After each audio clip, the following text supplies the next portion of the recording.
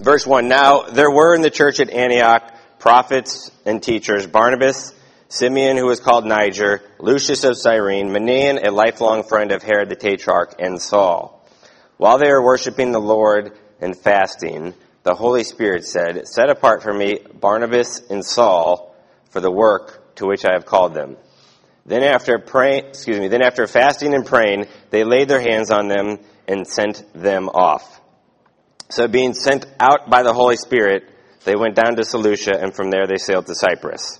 And then we get Paul's first missionary journey. Notice a couple things here. One, it says in verse 3, they laid their hands on them and sent them off. So the church sent them off. But notice in verse 4 it says, so being sent out by the Holy Spirit. So who sends them out, the church or the Holy Spirit? Yes, that's the answer, right? The church is sending them out by the Holy Spirit. The Spirit spoke clearly to the church who needed to go. What was the word? Paul and Silas. Set them apart. Send them out. Look at Acts 15. Sorry, Saul and Barnabas. I think I said Silas. Acts 15. In verse 22, this is the council at Jerusalem, and there had been some issues that had been going on in the church, so they gathered together to figure it out. And this is what it says. Then it seemed good to the apostles and the elders with the whole church to choose men from among them and send them to Antioch with Paul and Barnabas. They sent Judas, called Barsabbas, and Silas, leading men among the brothers, with the following letter. And so they give them this letter to send out. But notice who's here. Is it just the apostles and elders choosing who should go out? No. The whole church, in prayer, sends them out by the Holy Spirit. If we look down a little bit further, verse 40 of chapter 15, it says, But Paul chose Silas and departed, having been commended by the brothers to the grace of the Lord. Okay? Paul says in verse 36 to Barnabas, hey, let's go back and visit the churches that we've planted. And they kind of have a little disagreement, so they kind of go their separate ways. But in verse 40, it says, Paul chooses Silas because Barnabas didn't want to go. It says, having been commended by the brothers to the grace of the Lord, they depart. So the church sends out missionaries. Now, are there different mission organizations and parachurches today doing that? Sure. But I think that primarily people should be sent from their churches. Maybe they go through those mission organizations. We've partnered with Praying Pelican for many years, right? But it's the church here. How? Through prayer, finances, and then individuals themselves willing to be the chosen vessels to go forth. It's the pattern of the church to do that. What's the Great Commission? Who's that given to? Is it given to the family? No, not really. Is it given to the civil government? No, not so much. It's really given to the church, right? The disciples, as representatives of the church, Jesus is there with them. He commissions them to do it. That commission is for us as the church to do it. So that's my first point of send. Second, receive. What we see a handful of times is that these missionaries that are sent out, the places they go, receive them. Now, sometimes they're not always received greatly by certain of those people, but the ones that God had chosen to receive eternal life, they receive him. Look at Galatians chapter 4. In chapter 4, verse 13, Paul says this, You know it was because of a bodily ailment that I preached the gospel to you at first. And though my condition was a trial to you, you did not scorn or despise me, but received me as an angel of God, as Christ Jesus. So what was the response of the Galatian church? They took him in. Even in his frail condition, whatever his ailment must have been, actually the Lord used it to kind of sidetrack him, to send him up to the Galatian churches to minister to them. And what was their response? To receive him. Look at Acts 17. Acts 17, this is Paul and Silas in Thessalonica. It says, Paul went in, verse 2, as was his custom, and on 3 Sabbath days he reasoned with them from the Scriptures, explaining and proving that it was necessary for the Christ to suffer and to rise from the dead, and saying, "This Jesus whom I proclaim to you is the Christ." And some of them were persuaded and joined Paul and Silas, as did a great many of the devout Greeks, and not a few of the leading women. But the Jews were jealous, and taking some wicked men of the rabble, they formed a mob, set the city in an uproar, and attacked the house of Jason, seeking to bring them out to the crowd. And when they could not find them, they dragged Jason and some of the brothers before the city authorities, shouting, "These men, who have turned the world upside down, have come here also, and Jason has received them, and they are all acting against the decrees of Caesar, saying there is another king, Jesus." So here, Jason, we hear about this man. We don't know much about him. This is pretty much it. Jason. What does he do? He sticks his neck on the line for these guys when they come to Thessalonica, and he takes them into his house. He receives them. In 1 Thessalonians, we see this again. You know, if you ever are reading your epistles, some of those have reference to the book of Acts. So look at 1 Thessalonians, and we can see some correlation here. 1 Thessalonians chapter 1. Verse 4, "For we know, brothers loved by God, that he has chosen you, because our gospel came to you not only in word, but also in power and in the Holy Spirit and with full conviction. You know what kind of men we proved to be among you for your sake. And you became imitators of us and of the Lord, for you received the word in much affliction with the joy of the Holy Spirit." They did receive it in much affliction, didn't they? That short little section we get in Acts 17 about Thessalonica, persecution hits the early church there right away. But how did they receive it? They received the word in much affliction with the joy of the Holy Spirit. Look one chapter later, 1 Thessalonians 2, verse 13. "And we also thank God constantly for this, that when you received the word of God, which you heard from us, you accepted it not as the word of men, but as what it really is, the word of God, which is at work in you believers." So, to receive the apostles, to receive them, to truly receive them, was also to receive the word of God. So, the people that were being received into eternal life, the people that were being saved, received the apostles, but also we see that when the missionaries come back, Paul, Peter, and the others come back, the church that sends them receives them as well. Look at Acts chapter 11. This is right after the story of when Peter goes and shares with Cornelius and his people, his family. They end up getting saved. And we see in verse 1 of chapter 11, "Now the apostles and the brothers who were throughout Judea heard that the Gentiles also had received the word of God." So when Peter went up to Jerusalem, the circumcision party criticized him. So he goes back to give the report, and then this circumcision party gets in there and starts criticizing him for it, right? But he goes on to give the report, and they can't deny the work that God is doing. And it's received, as we'll see in a bit, favorably. Turn a couple chapters to Acts 14. This is Paul and Barnabas, verse 24 of Acts 14. "Then they passed through Pisidia and came to Pamphylia.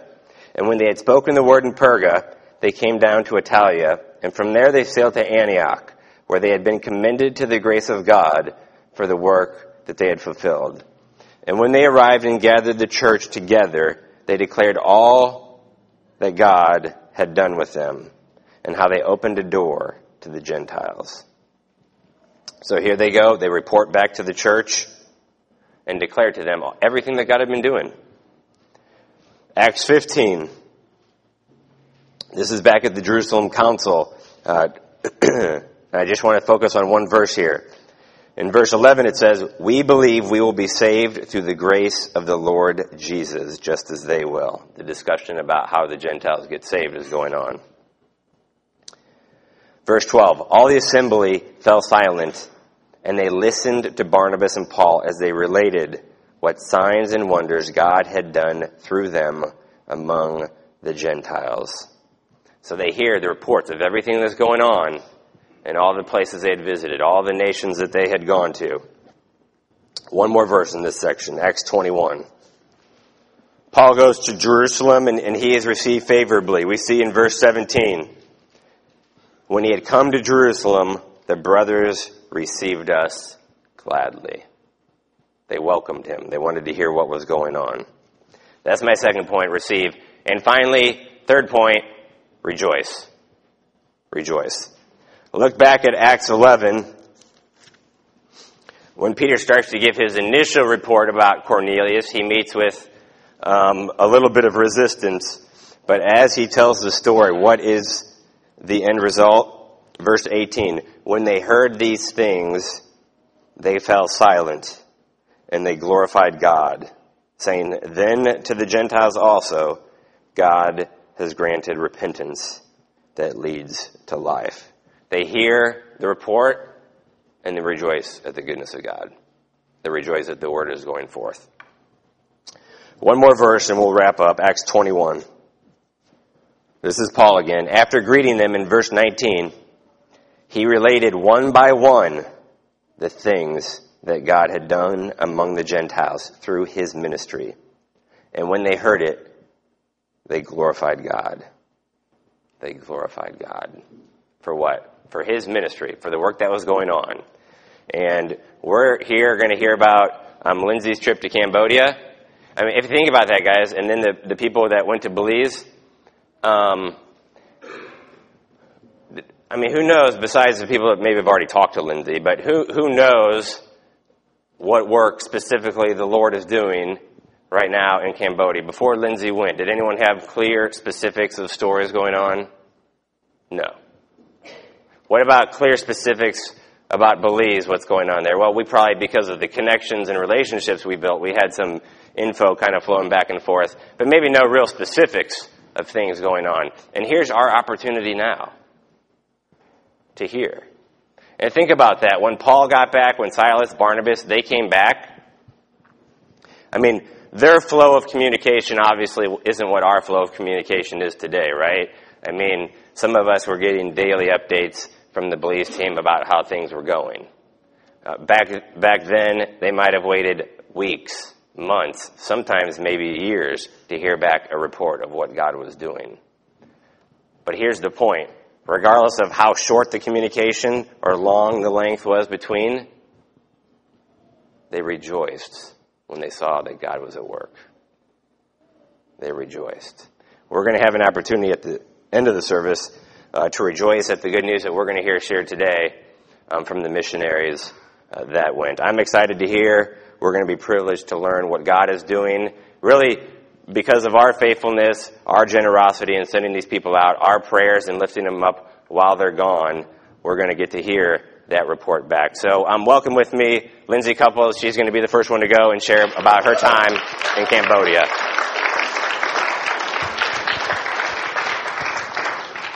Hey, family. How's everybody doing? Good. Awesome. So, yeah, I went to Cambodia July 17th. Technically, I left on the 16th, which was my birthday, but that's okay. I just got back on the 30th in the morning. Cambodia is, for those who don't know, in Southeast Asia. So if you know where China is on the map, if you go down a few thousand miles or so, it's right down there. It's right next to Thailand, Laos, Vietnam, kind of right in that general area. So God has kind of laid Cambodia on my heart for the past few years, just in learning about different nations. I do a lot. I'm kind of a nerd. I do a lot of research on different nations and what's going on. Not necessarily just politically, but how the Lord is moving in the churches there. And my husband is videotaping me, and I feel very awkward.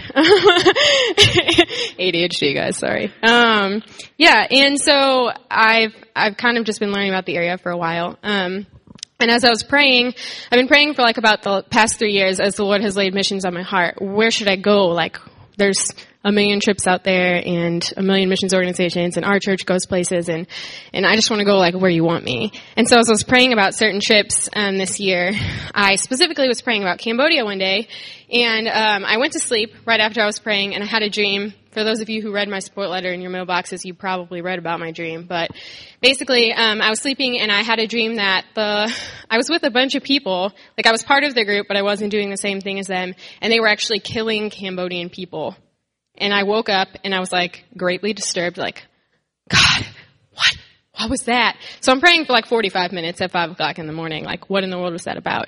And the Lord says to me, I want you to understand that if you're not willing to go, then you are willing to be part of the group that's going to let them perish. And I was like, ah. And so I went. The Lord fully provided for that, and it was crazy because I had to raise $3,500 in a month. So, so I just want to tell you guys a little bit of the things that went on there. If you want to know any more details, definitely ask me anytime. I think the church probably has my phone number and lots of other people do, or you can talk to me after church or whatever. But basically, so Cambodia is in Southeast Asia. It's not a super big country. It's not a super tiny country. We stayed in the city for a couple days, and then we went out to the villages, multiple villages, for 8 days, and then we came back to the city for a couple days. So we did primarily all of the ministry in the villages. So we stayed at hotels. With no air conditioning, no toilet paper, no internet, no connection to the outside world, lots of bugs, etc. There was a semi-tarantula-looking massive spider in my room, which was not cool. So those are kind of just the generic physical conditions. It's very hot there. This is actually the cool season. It was about 95 degrees with 99% humidity every day and no air conditioning. So, I have a desk job, for those of you who don't know, in a very air-conditioned building. So this was new for me. But every day we went out to the villages. We kind of woke up, we did breakfast. I got about 4 or 5 hours of sleep every single day because we had zero free time the entire trip, really. So it was like, you go to sleep at midnight or you get in your room. You're supposed to do journaling every day. You have to be in the room ready to go at 7 o'clock in the morning. So pretty much you don't get sleep. But I have to say, like, through all of that, it was totally worth it, which I will tell you about. So a little bit of background about Cambodia. There have been a lot of wars. I won't get into all the details, but it's a very war-torn area. There are a lot of amputees because there are thousands upon thousands of landmines all over the country. And so we met a lot of people who are missing legs, who are missing arms, who are widows because their husbands died, their sons died. So basically, there's just a lot of brokenness in the area. There was something called killing fields in Cambodia. We talked to one guy who even told us, like, yeah, when I was a kid, like, people came in our house, stormed in our house, knocked us all out. I woke up in a killing field. They held my eyes open while they killed my parents. Like, really messed up stuff. And so they are amazingly trusting when you come to their house, despite this, but obviously very broken people. So they also, I would say it's a very spiritually dark place. More than anything, it was a very spiritual battle than a physical battle in the area, despite the poverty, despite the fact that they don't have clean water, despite the fact that they don't have electricity, despite all the diseases that there are thousands of mosquitoes everywhere cause. It's very spiritual. Like, they believe in evil spirits. They'll tell you, like, evil spirits will speak to me. Evil spirits will threaten to kill my kids. They'll threaten my crops. They threaten all this stuff. And because they don't know about Jesus, which probably 90% of the people I talked to had never heard of Jesus ever, they don't understand that they don't have to listen to the evil spirits. So what they do is, every year, and multiple times a year in some places, the villages have festivals where fortune tellers come, who they go to quite often in those areas, and they basically pray that evil spirits will enter people's bodies, and then they start walking on fire and cutting themselves and almost die. So, and they think this is normal. It's very normal for them. It's normal that if you get sick, you go to the fortune teller. If you have a question, you go to a fortune teller. One lady we talked to, literally the fortune teller told her that her dead husband's ghost hit her and caused her entire right side of the body to be paralyzed. So it's just a really dark place, and our primary objectives were evangelism and strengthening the local church. So the evangelism we did every day, we were out in the villages for hours and hours and hours. We would go house to house. All their houses are on stilts, kind of like you'd see in North Carolina on the beach or something. So the whole underneath area is where they hang out all day. So you walk up, and they don't even, this is just their culture. They don't ask you questions. They don't ask you who you are. They don't even ask you why you're there. They're just like, oh, someone's walking up on my property. Come on, sit down. Here's a spot. And so we were just kind of like, okay, great. Hey, I'm Lindsay, 26 years old. Getting old. Yeah, I know. And it was like, we're here. We're missionaries from America. And they're like, okay, cool. And there it's illegal to just tell them things. You actually have to ask them if it's okay if you share with them, which I never had a person say no. They're very friendly. So we would just basically share the gospel with them literally from the beginning of the creation of the world, because they've never heard about this ever. If you ask somebody in Cambodia, like, hey, do you know how the world was created? They're like, oh, no, I've never thought about that. So you have to start from the creation, Adam and Eve, go through the whole deal. Here's where Jesus had to die. Here's why Jesus died. Jesus died for you. Do you believe this? Do you want to accept him? And so we had a lot of really interesting conversations with people because it's such a unique place. They're Buddhist, but they also worship Buddha, but they also worship their ancestors, but they also sometimes worship Hindu gods. And it's just a lot of mixes of a lot of things. So basically we had some responses that were like, oh, sure, I guess I can believe that, but I've still got my 15 gods over here that I worship. And I remember at one house, the first house I shared the gospel with, there was 10 people there, because there's always a lot of people at their houses. And I shared the gospel with them, and the one guy was like, yeah, sure, I believe, but, I also believe my other gods. And I go, and my whole team was like, they're really gentle people, and I can be gentle sometimes. But this time I was like, okay, well, here's what I need you to know. Jesus, he says he's the one true God. He's the only real God, and he is the only one worthy of your affection. And he's the only one who's going to save you, period. And my team was like, and I was just like, it's the truth. You want me to lie to them? And so, the funny thing was that normally men don't ever receive Jesus there when they go out. In fact, normally hardly anyone does, because it's just really hard to get people to turn from their 97% Buddhist culture to Jesus. And so, it was weird because they kept telling me yeah, guys, they don't really ever receive Jesus. So don't be discouraged if guys don't receive Jesus. And so I share the gospel with this house and I say this. We talk to them for a little while, and the 4 men of the households are like, yeah, we'll receive Jesus. And I'm like, whoa. And so it was super cool. And so we went the next day actually to their house, just to kind of talk to them more about what following Jesus was, looked like and stuff. And there was one guy who had been there the day before who hadn't wanted to receive Jesus. And he actually was on a crutch. So he could only walk on his left leg and then his crutch, and then his left leg and then his crutch. He had been in a motorcycle accident we asked him about. After we got done talking to them, he was like, hey, I want Jesus. And we're like, okay, great. We'll pray with you. And then we're like, okay, so can we pray for your leg? What happened? And he's like, oh, I was in a motorcycle accident. He had a big bulge, giant scar. He's like, I can't walk on it. I haven't been able to walk on it for years. So we're like, well, can we pray for your leg? And he's like, yeah. I'm like, well, can we lay hands on your leg? And he's like, yeah. So we lay hands on his leg. We pray for a while. And he goes and reaches for his crutch when we're done. And we're like, no, walk. And he's like, what? And so he goes and he walks with his left leg. And he's like trying to real gently walk with his right leg. He takes about 6 steps like this, realizes his leg doesn't hurt at all, starts walking, walks up to his friend, is like, woo! And he's real excited. So it was really cool because now at this point, 5 people had already received Jesus, all men, all the husbands and the fathers of all of the people in the house and the houses next to them. And so now their whole families have witnessed this guy getting up and walking. I'm pretty sure all of them are going to receive Jesus at some point. So it's pretty sweet. And, yeah, so that was great. Yeah. This is the rejoicing part Mike was talking about. I love it. So just a couple other quick stories about kind of stuff that went on. I actually had a dream a couple weeks before I went, which normally this doesn't happen to me, so this is kind of unusual but cool. I had a dream that I was in a church, and somebody was sharing a really watered-down gospel with this girl I didn't know. They were just like, oh, yeah, accept Jesus because he'll make you happy, blah, blah, blah, blah, blah. He died on the cross for you, and I'm not going to tell you why. And in my dream, I was, looking at this girl, well, I want her to know that, following Jesus is not just, some wee thing all the time. There are hard times, and, Jesus says, you're going to be hated because of me.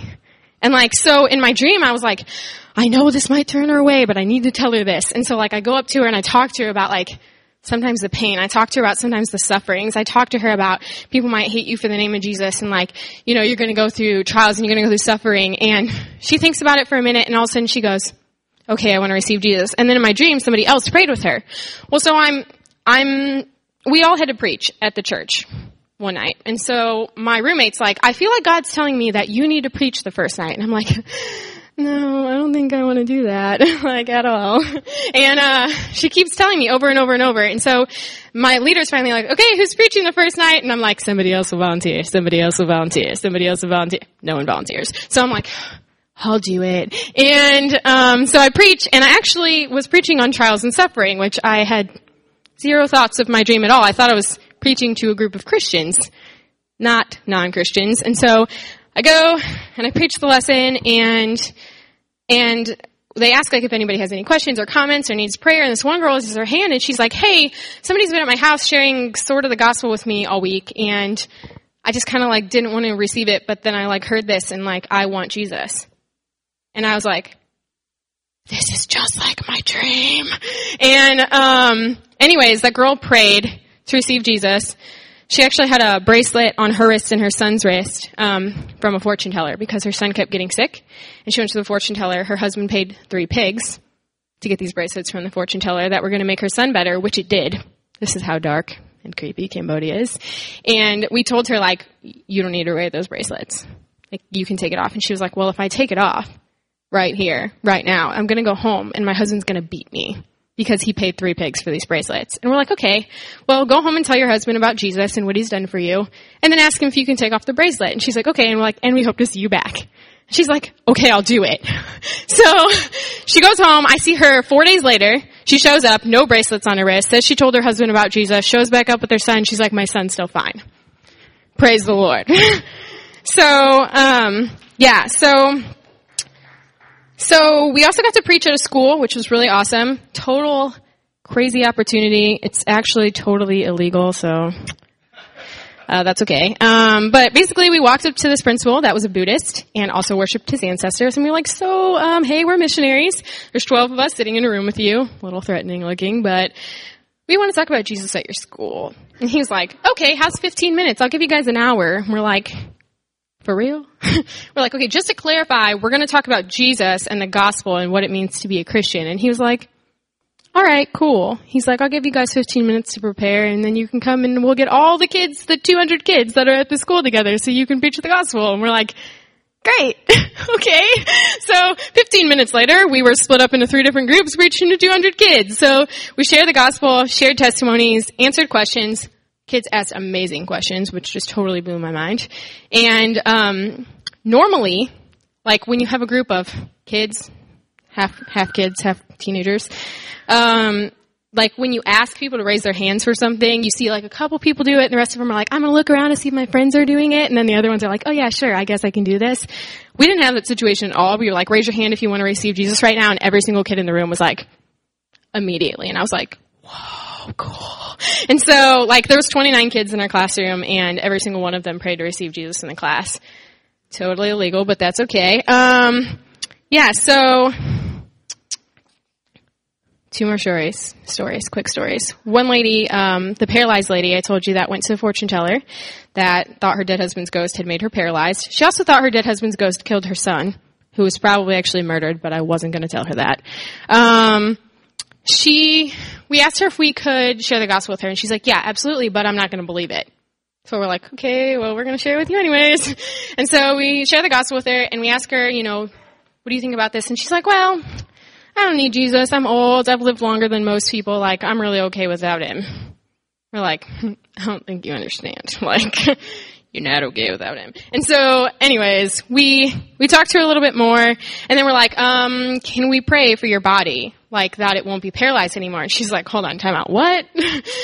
That's not really what she said, but you get the point. She pretty much was like, you can do that? And we're like, yeah, we can pray for your paralyzed body. And she's like, okay, so if I'm not paralyzed anymore after this, though, then I'm definitely going to have to believe in Jesus. And we're like, okay, well, then we're going to pray for you. And she's like, okay. So we lay hands on the right side of her body, and we had been with her for about 45 minutes at this point. So we could tell for sure she could not move her right side of her body on her own. She had to use her left hand to move every part of her right side of her body. So I'm pretty sure she had a stroke, but I don't think she knew that. And so, we lay hands on her and we pray for her for a while. We get done praying and she's like, I'm like, I can move my arm. And we're like, can you move your leg? And she's like, no. And we're like, okay, we're going to pray for your leg. So we pray for her leg and she gets done and she's just like moving around and she's just like, okay, I believe Jesus. And we're like, okay, great. And so she says, she goes, so if I can walk this week, though, I'm probably going to dance all the way to the house church on Sunday. And we're like, great, we hope to see you there. From my knowledge, we've split up into 2 different churches. The people that were on my team that were there with me saw that lady at church on Sunday a few days later. So I'm pretty sure she was walking. So praise the Lord. And one more spiritual story, which is the last story I'll share, Mike. I know I see you looking at your watch. So we went to this 21-year-old's house that was studying to be a Buddhist monk, which was interesting, and clearly seeking for truth, and we shared the gospel with him, and he was kind of like, I believe you, but I also realize that I will have to turn away from everything that I've ever believed, and I can't have both. I have to have one or the other. And we're like, yeah. And so he's like, so I want to think about it. And we're like, all right, pray that the Lord reveals himself to you, because he does that. He's like, okay, I will. So we hear his dad the whole time. This man, we can hear in the back, is coughing profusely like he's about to die. So we're like, who is that? And he's like, oh, it's my dad. And we're like, is he sick? And he's like, he's been sick since I was 5. This kid's 21. He goes, when I was 5, my dad got really sick, and instead of taking him to the hospital, my family took him to the fortune teller. And ever since then, he's been crazy and still sick. So I'm like, okay, well, can you bring him out here because we want to pray for him? And he's like, I can try to talk him into it. So he goes back. He talks to his dad. We have no idea what they're saying, obviously, because they speak Khmer. And he brings him out, and he tells us, and the translator tells us, you guys got to hurry up because he might get up and walk away at any second. Now, here's the creepy thing. This guy is looks like he's 75 years old, though I don't actually know how old he was. He walks out looking like a monkey. Okay? I mean, like this. So, we know at this point, this guy's been sick for 16 years. He went crazy after he went to the fortune teller. The fortune tellers enter evil spirits into people's bodies all the time, right? And this old man who shouldn't be able to move like this at all walks out looking real creepy.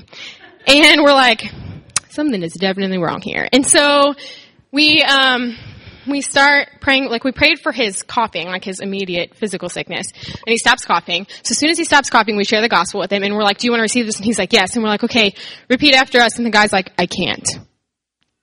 So Michelle's like, what do you mean you can't? He's like, I can't. I can't. She's like, you can't repeat after me? You can't say the words? He's like, I can't.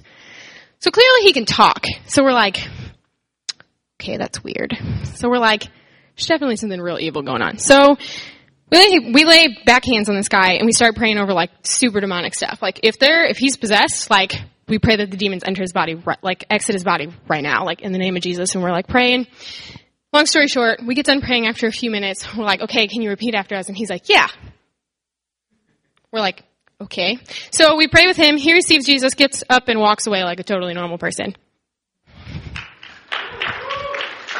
God still delivers. Basically, my point is that Jesus cares about the people of Cambodia, and he cares about the people of every nation, and he cares that they're delivered, and he cares that they're healed, and he cares about the people of America, and he cares about the same things, and the people of the whole world. And in Revelation, I was reading this morning, I will wrap up with this, Mike. It says in Revelation 5, I saw in the right hand of him who sat on the throne a book written inside and on the back, sealed up with 7 seals. And I saw a strong angel proclaiming with a loud voice, who is worthy to open the book and to break its seals? And no one in heaven or on the earth or under the earth was able to open the book or to look into it. Then I began to weep greatly because no one was found worthy to open the book or to look into it. And one of the elders said to me, stop weeping. Behold, the Lion that is the tribe of Judah, the root of David, has overcome so as to open the book and its 7 seals. And I saw between the throne and the elders a lamb standing as if slain, having 7 horns and 7 eyes, which are the 7 spirits of God sent out into all the earth. And he came and took the book out of the right hand of him who sat on the throne. when he had taken the book, the 4 living creatures and the 24 elders fell down before the Lamb, each one holding a harp and golden bowls of incense, which are the prayers of the saints. And they sang a new song, saying, "Worthy are you to take the book and to break its seals, for you were slain and purchased for God with your blood men from every tribe and tongue and people and nation. You have made them to be a kingdom and priests to our God, and they will reign upon the earth."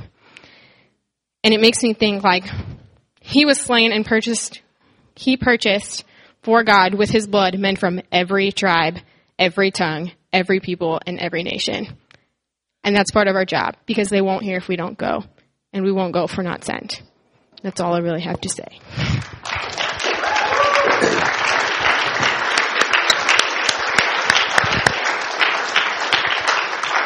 All right, why don't we have the Believe team come up? They can sit in the front row. You can give it to Justice.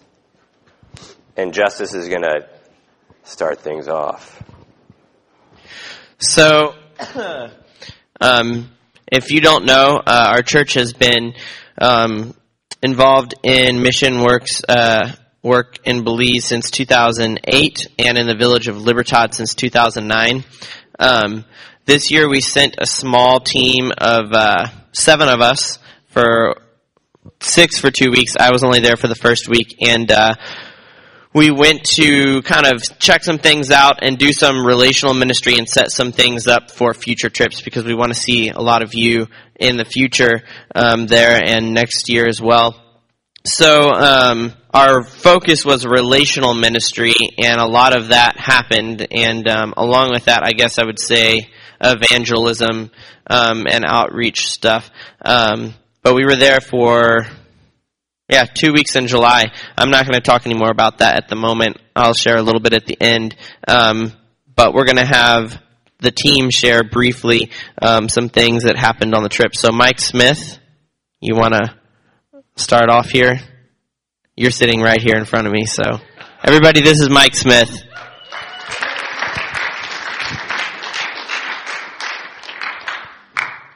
Good morning. And so this year was actually my 7th time down to Belize, and it was very different than a lot of the previous years. And there were some really crazy things that happened, and kind of even some of the stuff like Lindsay was talking about that I saw when I was down there, and if you want to know about that, you can ask me later. I'm not going to talk about that right now necessarily. But the thing that really hit me this year is the people in Libertad that I've been working with for 7 years. Some of these guys, they're realizing that they can't. I know a few people that have been saying, yeah, there's a few churches around that are doing good things, but I want to do kind of my thing, or it's me and God, and I don't really necessarily want to be a part of that church or this and whatever's going on with that. And there's 8 different churches in this village, and they're all divided. They believe different things. Some of them are very big into works-based salvation. And some of them speak only Spanish, some of them are English, some of them are Creole, and there's all this division. And so a lot of the guys that I've talked to, they're like, so you're working with them, or are you part of this, or well, we're part of this, and they don't want to work together. And as a result, in the one sense, it feels like sometimes not a whole lot is changed, or not a whole lot has happened for the community as a whole. Whereas, there's individuals I know that, oh my goodness, their lives are just radically different. But so one of the things I was really excited to see, by the time we left, there were three of the churches had gotten together and had this joint bilingual service, and I've never seen anything like that before. And they were preaching about how we needed to come together, because we're not going to be able to just by ourselves save this community. We've got to be all of us together, have to come. and be united as the body of Christ is supposed to be united, and then things will change in the community. And so it was just an amazing thing to see, and it's hard to describe. But to see all these different churches, and there was a Spanish church, a Creole church, and another church, and they're all together, one service, playing off what the others had said, and it was just an amazing experience to see them come together, and how they had said, and Pastor Tully had been there for Pastor Wes when his mom had died, and they were getting the sense that yes, we have to come together and be united, and that was just really, really amazing to finally see that start to happen, and some of those walls and divisions within the church begin to break down. And so that was a big thing that I saw this year.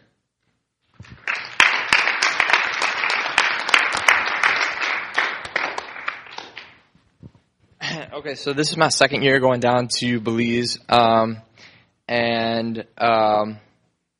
last year when we went down, there was a lot of so there's a group of guys down there that nobody ever reaches, nobody ever talks to. They play football every night or basketball every night, and they don't come into the church. The church doesn't want to have anything to do with them, and they don't want to have anything to do with the church, so everybody's just okay with that. But last year we went down, and me and Ben got to play basketball with them, play football with them, and really get to know some of them and talk to them. So I was like, oh, well, this year we'll go down, we'll do relational ministry. I'll get to see all my friends and try and get them into the church. So the first week we went down there, and I'm not going to lie, I was really disappointed because all of my friends had moved out of the village, and there was nobody there. It was really kind of it was weird because that was how the village ran. All the guys went out and played basketball. They all played football every night. And I couldn't find any of them. I couldn't find anybody. There were nobody in the village. And I was like, where the heck did everybody go? But anyway, it turns out they all moved out of the village, tried to find work. And so they all in the same year, same time, they all went to find work. So it was really kind of discouraging to not get to do what I thought I was going to do. But as I was praying about it, God was really just showing me that really through the second week that God was still working there. And it wasn't it wasn't my mission. It was God's mission and what God wanted to do. And so it really didn't matter what I wanted to do when I went down there, because God had his plan for the village. And so through the second week, we had this chance run in with this really cool pastor down there, that just really had some wisdom for all of us as a team, and for the village, and is actually currently helping them now down there too. And he's sort of but anyway, that was really cool and just a total God thing. We didn't work that out, and that wasn't our plan. But anyway, that was really cool just to see and then was it Tuesday of the second week? We had a prayer meeting at the church, and so this prayer meeting at the church is usually the pastor's family, and then that's about it. So there's nobody there ever, maybe a few church members. But this Tuesday, there were 15 Belizeans. Besides our team, there were 15 people there, which was unheard of, and they were all praying for their village, and they were praying, and the Holy Spirit was moving, and it was just so encouraging to see God working in that church and in that village. And he was really speaking to me that God is still working in that village, even if all the guys moved off and I didn't get to play basketball with them, or I didn't get to bring them into the church.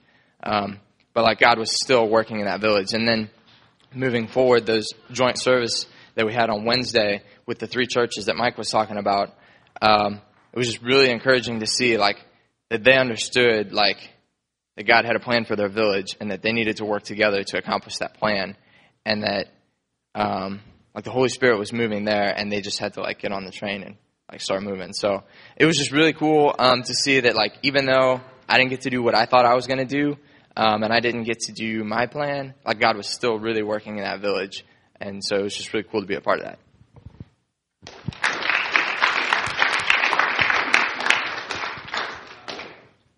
Hi guys, I'm Sarah. This was my 6th time going to Belize. It was really cool. It was definitely different than a lot of years, but it was really, really good. One night I was talking to Justice, and we were just talking about how much things have changed since our first year coming down there. Just really in terms of our perspective, because the first year we went down there, I remember I was like, wow, everything's awesome here. All these people are awesome. Everything's great. And then, each year I went, God just opened my eyes to see, what was really going on in that village. And there's just a lot of brokenness there. The village that we work in is 20 minutes from the Mexican border, and a lot of the people in the village work in this place called the Free Zone, and it's just not a good place. There's a lot of bad stuff that goes on there, and it really influences the village that we work in. It's pretty sad because there's a lot of drug addictions in the village. They told us the average age that boys start doing drugs is 8 or 9 years old, which is really crazy. And then a lot of girls have kids out of wedlock at really young ages. Actually, 2 girls that I've known since they were 11 or 12, I found out this year, had babies at age 16. So that was kind of hard too. But it's the first year, when I thought everything was awesome, it was God was doing all these miracles everywhere, and he was really moving. And the God of my first year is still the God that's there now, and he's still doing that. And even though when you know more that's going on, it's it takes more faith to believe that God can move. But God still can move. And I saw God soften people's hearts right before my eyes that were super hard. And I saw God just work out everything in our trip perfectly. There was people that we were definitely supposed to talk to, and God just worked it out that we could talk to them at the right times, and it was just really cool. But I would encourage anyone next year, even now, start thinking about maybe going to Belize next year, because there's definitely a need for us to go down there. A lot of the kids don't really have any good Christian influences in their life. A lot of them don't get very much attention from their parents at all, and it really means a lot to them when we come down and just show them that we care about them. And also there's a need to just encourage and strengthen the church. That was one thing that was really cool that we got to do this year, is just spend a lot of time with the church and encourage them, because it's hard working in that village that they work in, because there's just a lot of darkness there. But God definitely did a lot, and it was really cool.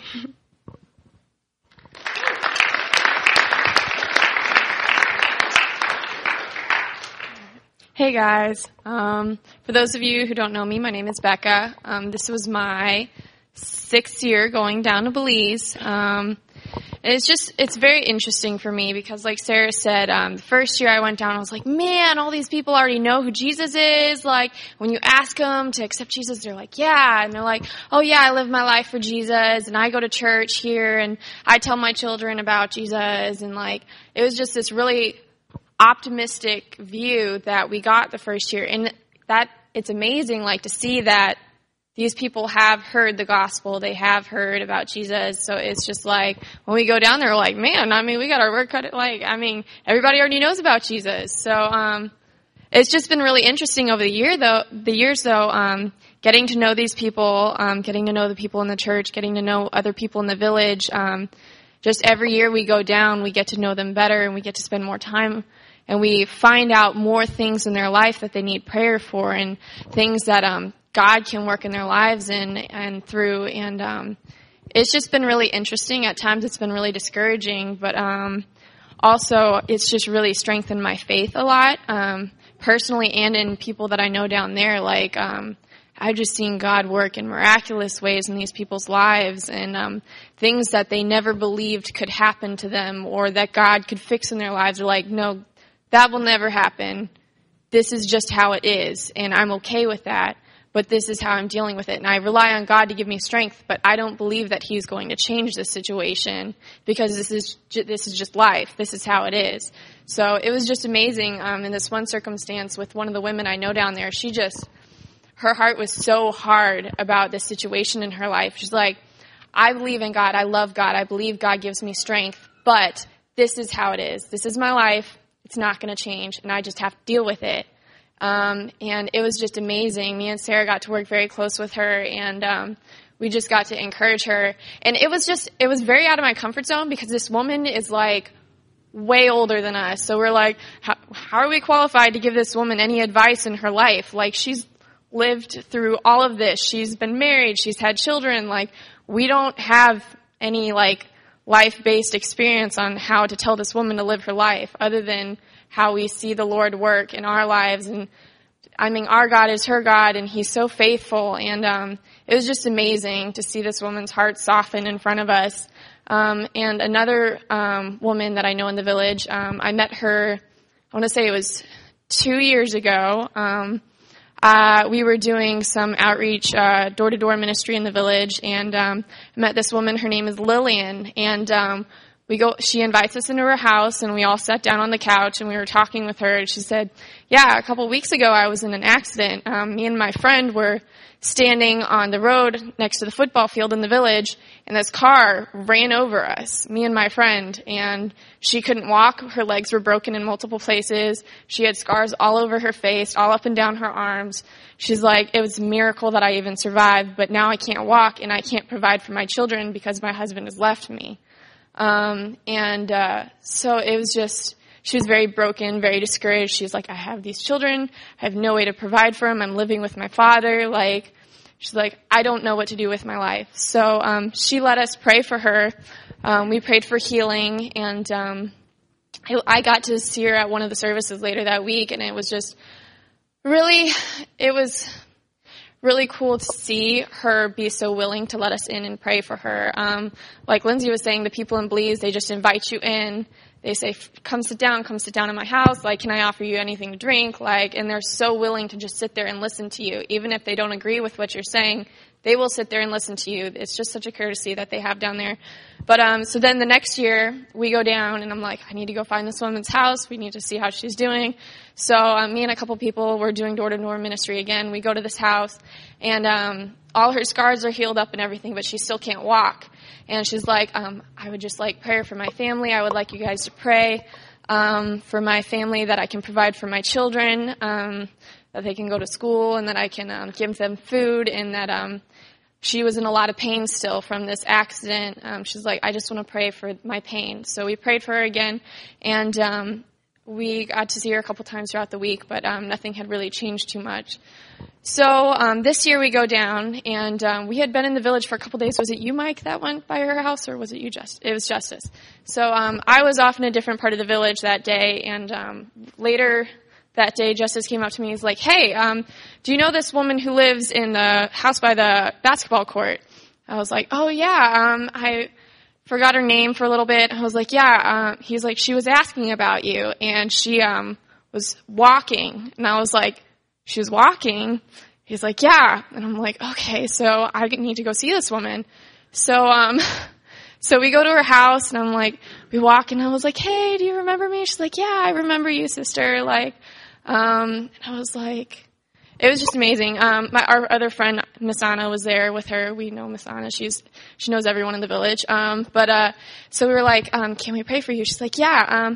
And then she gets up and walks towards me. I was like, whoa, you're walking now. Like, this is crazy. We've been praying for healing for you for 2 years. Like, and it was just really encouraging to see that healing. Because sometimes I think we get a little apathetic about our faith, and we're like, oh, well, God did all these miracles way back when, and like, we don't really believe that like God does miracles now. He heals people's bodies, He changes people's hearts, and it's just like amazing that he still does those things, and he lets us be a part of that. And it's just like, he's so faithful even when we're not. And that's just been a big thing on this trip for us, is in all these situations where we're like, okay, yeah, God, like, I mean, we'll do this because you told us to, but like, okay, I mean, you really got to come through on this. And we're like, oh, we'll see if he does it. But like, just every single thing that we did on this trip, it was just amazing. God came through every time, and he was like, okay, I'm going to do this, and I'm going to do it even bigger than you thought I was going to do it. And like,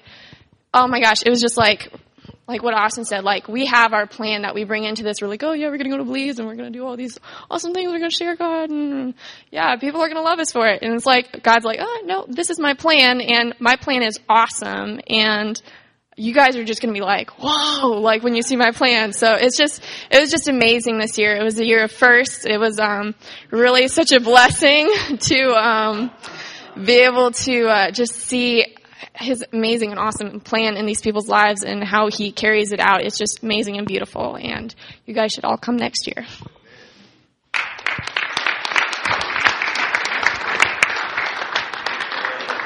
Hi, hey, how's it going? I'm Ben. For those of you who don't know, I don't know who wouldn't know that, but I'm Ben. I'm not trying to be arrogant or anything.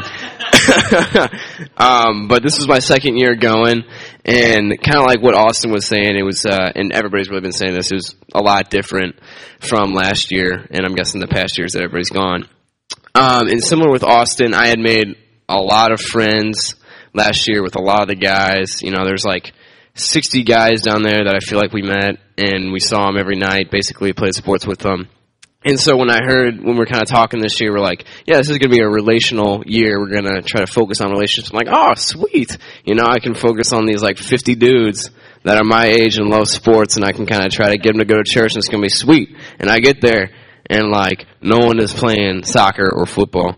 No one's playing basketball. We see maybe like 3 or 4 guys we recognize like the whole week. And I'm like, why am I here right now? I mean, like, to be honest, the first week, I think I was really open to the fact that spiritual warfare, we talk about it all the time, but it's something that's really real.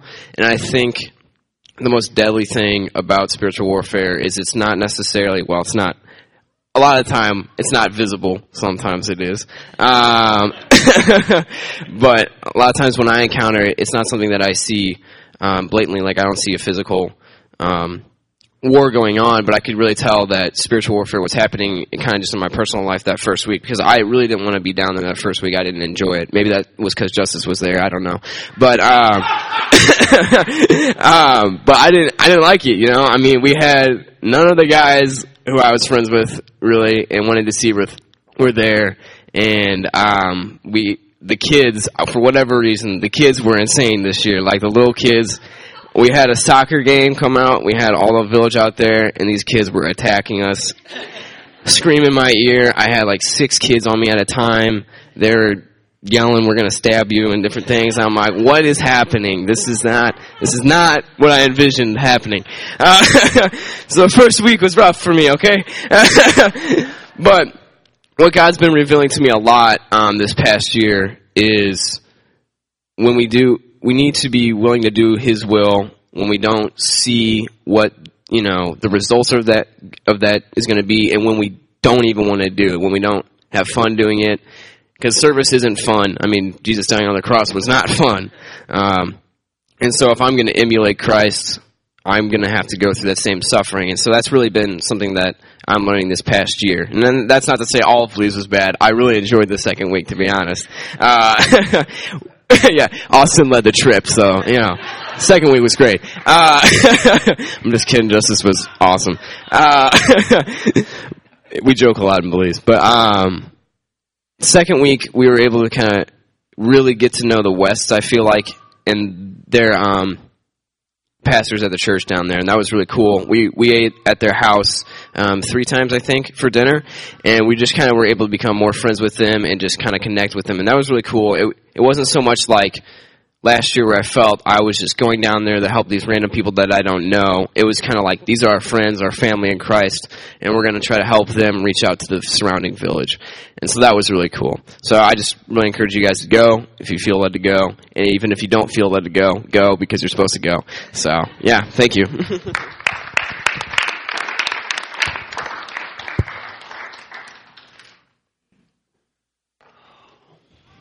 My name's Dan.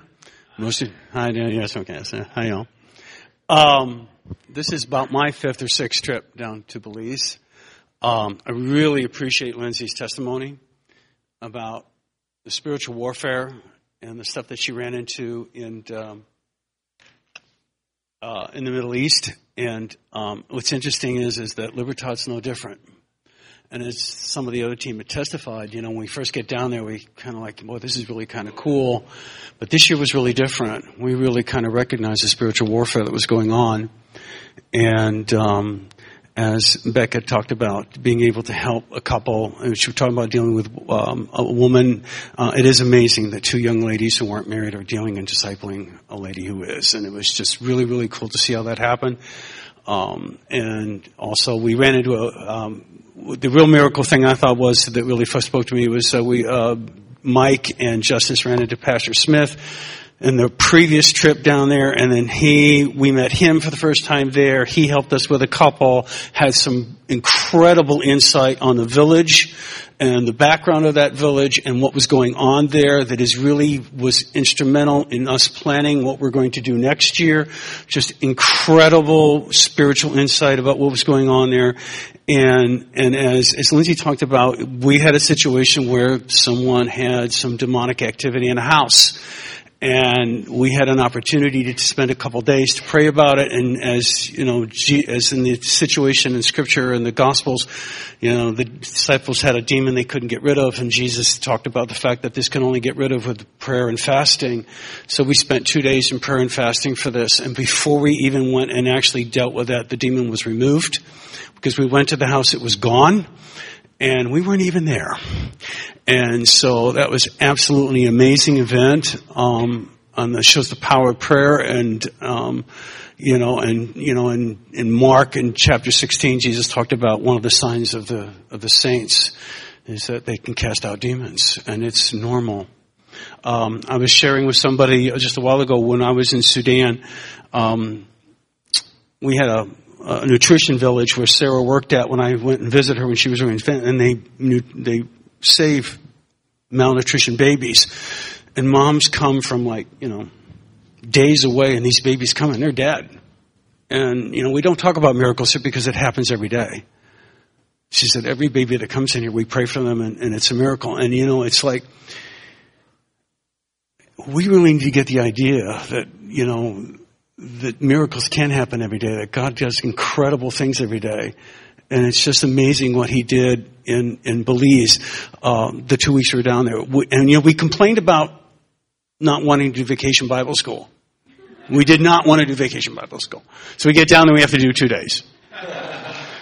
And it was, so what are we going to do? We hadn't planned this. And so, through the input of a whole bunch of people, we decided to, what we were going to teach. So we talked about bad language and alcohol and drugs.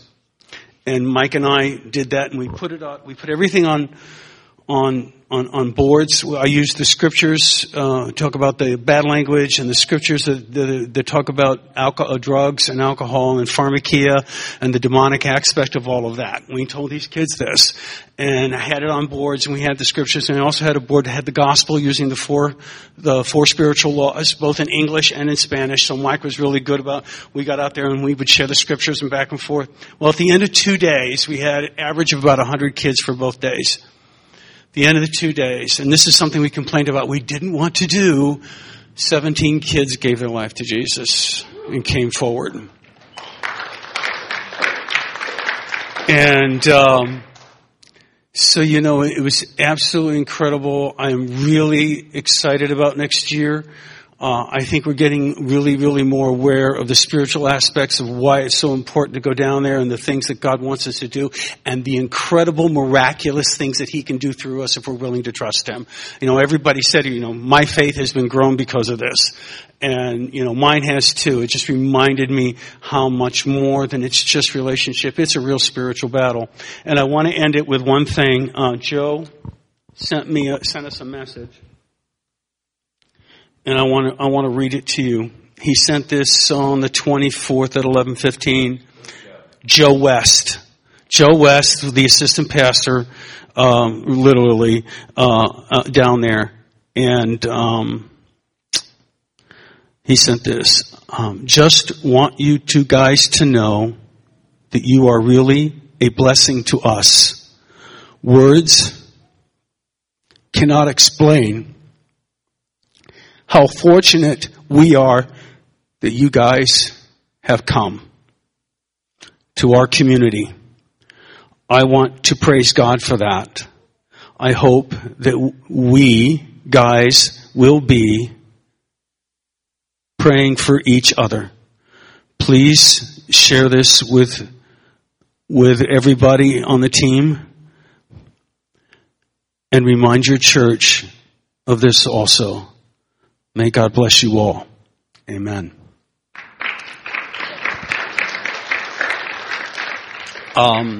Joe and I have really developed a pretty good relationship. I got another chance to go down to visit his son who's in prison.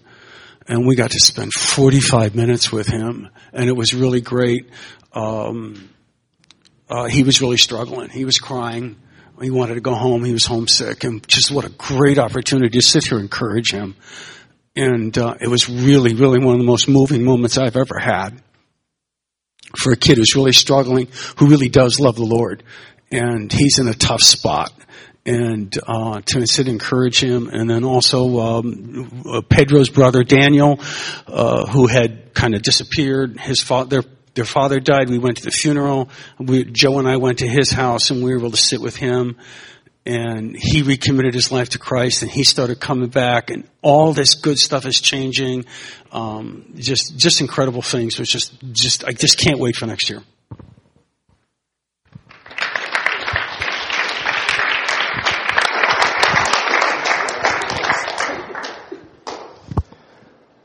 All right. What's that? You want to say something? No? I'm going to wrap it up. Hannah, can you come up? No, I just want to say that I think what our church is learning, what our belief team is learning. Yeah, up there. Sorry. Yeah. Okay. If you want to hang out here for a little bit with me, I mean, that'd be cool, you know. What we're learning as a church is that long-term missions is messy. And that's because people have messy lives. I have a messy life.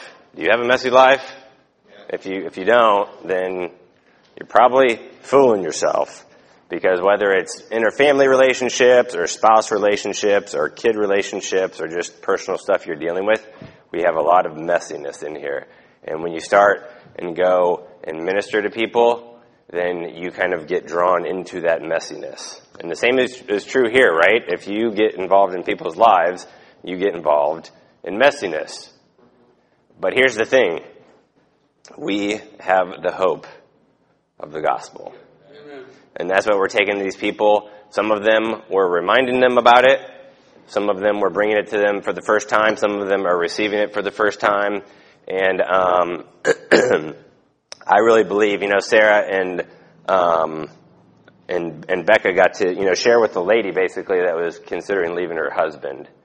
And, key family in the village here. And I believe that if our team would have gone, that we probably would have gone back next year, and this key family, they probably would have been divorced. I really believe that. And that's hard to put a price on a marriage, right? If your marriage is falling apart, can you put a price on your marriage? No. And so I believe that God is using us and using our team and using the people that are going to Belize. I truly believe He is using us to hold back the powers of darkness in that village. Amen. And the enemy wants to swoop in there and do his damage, and he wants to grab people for himself. Pastor Vaughn spoke on the seeds, and the enemy wants to snatch those seeds that are being planted. He is snatching some of them, but I believe that God is using us to help keep those seeds planted, help keep them watered, encourage them along as they're starting to pop up out of the ground, to take care of them, even to guard those seeds so that true and righteous fruit can come from it. And so it's kind of hard with just 20 or 30 minutes to really get in depth of what's going on. But that's what I truly believe. I wouldn't share that if I didn't believe that. I believe that God really used the team, especially this year, in ways that can't always be put into words, maybe ways they don't even know, in powerful, powerful ways. This connection that we made with Pastor Smith when Justice and I were down there a few months ago, I believe that was a divine connection from the Lord. And actually, Pastor Smith is going to be coming up here to our church in about a month, so we're going to actually get to hear from him. So I believe he's worked that out. We're going to be privileged to hear from Pastor Smith, who just lives one village over from Libertad, and he has given us some great insight and wisdom into ministering down there. Anyway, I would like to end with a song that kind of rejoices at the work that God is doing. Sometimes you hear about some of this stuff, and it can maybe be heavy. You can go ahead and stand. But Jesus has the victory. Jesus has the victory. Amen? That's what we want to focus on. That's what we want to rejoice, and we want to bless him for his faithfulness. Amen?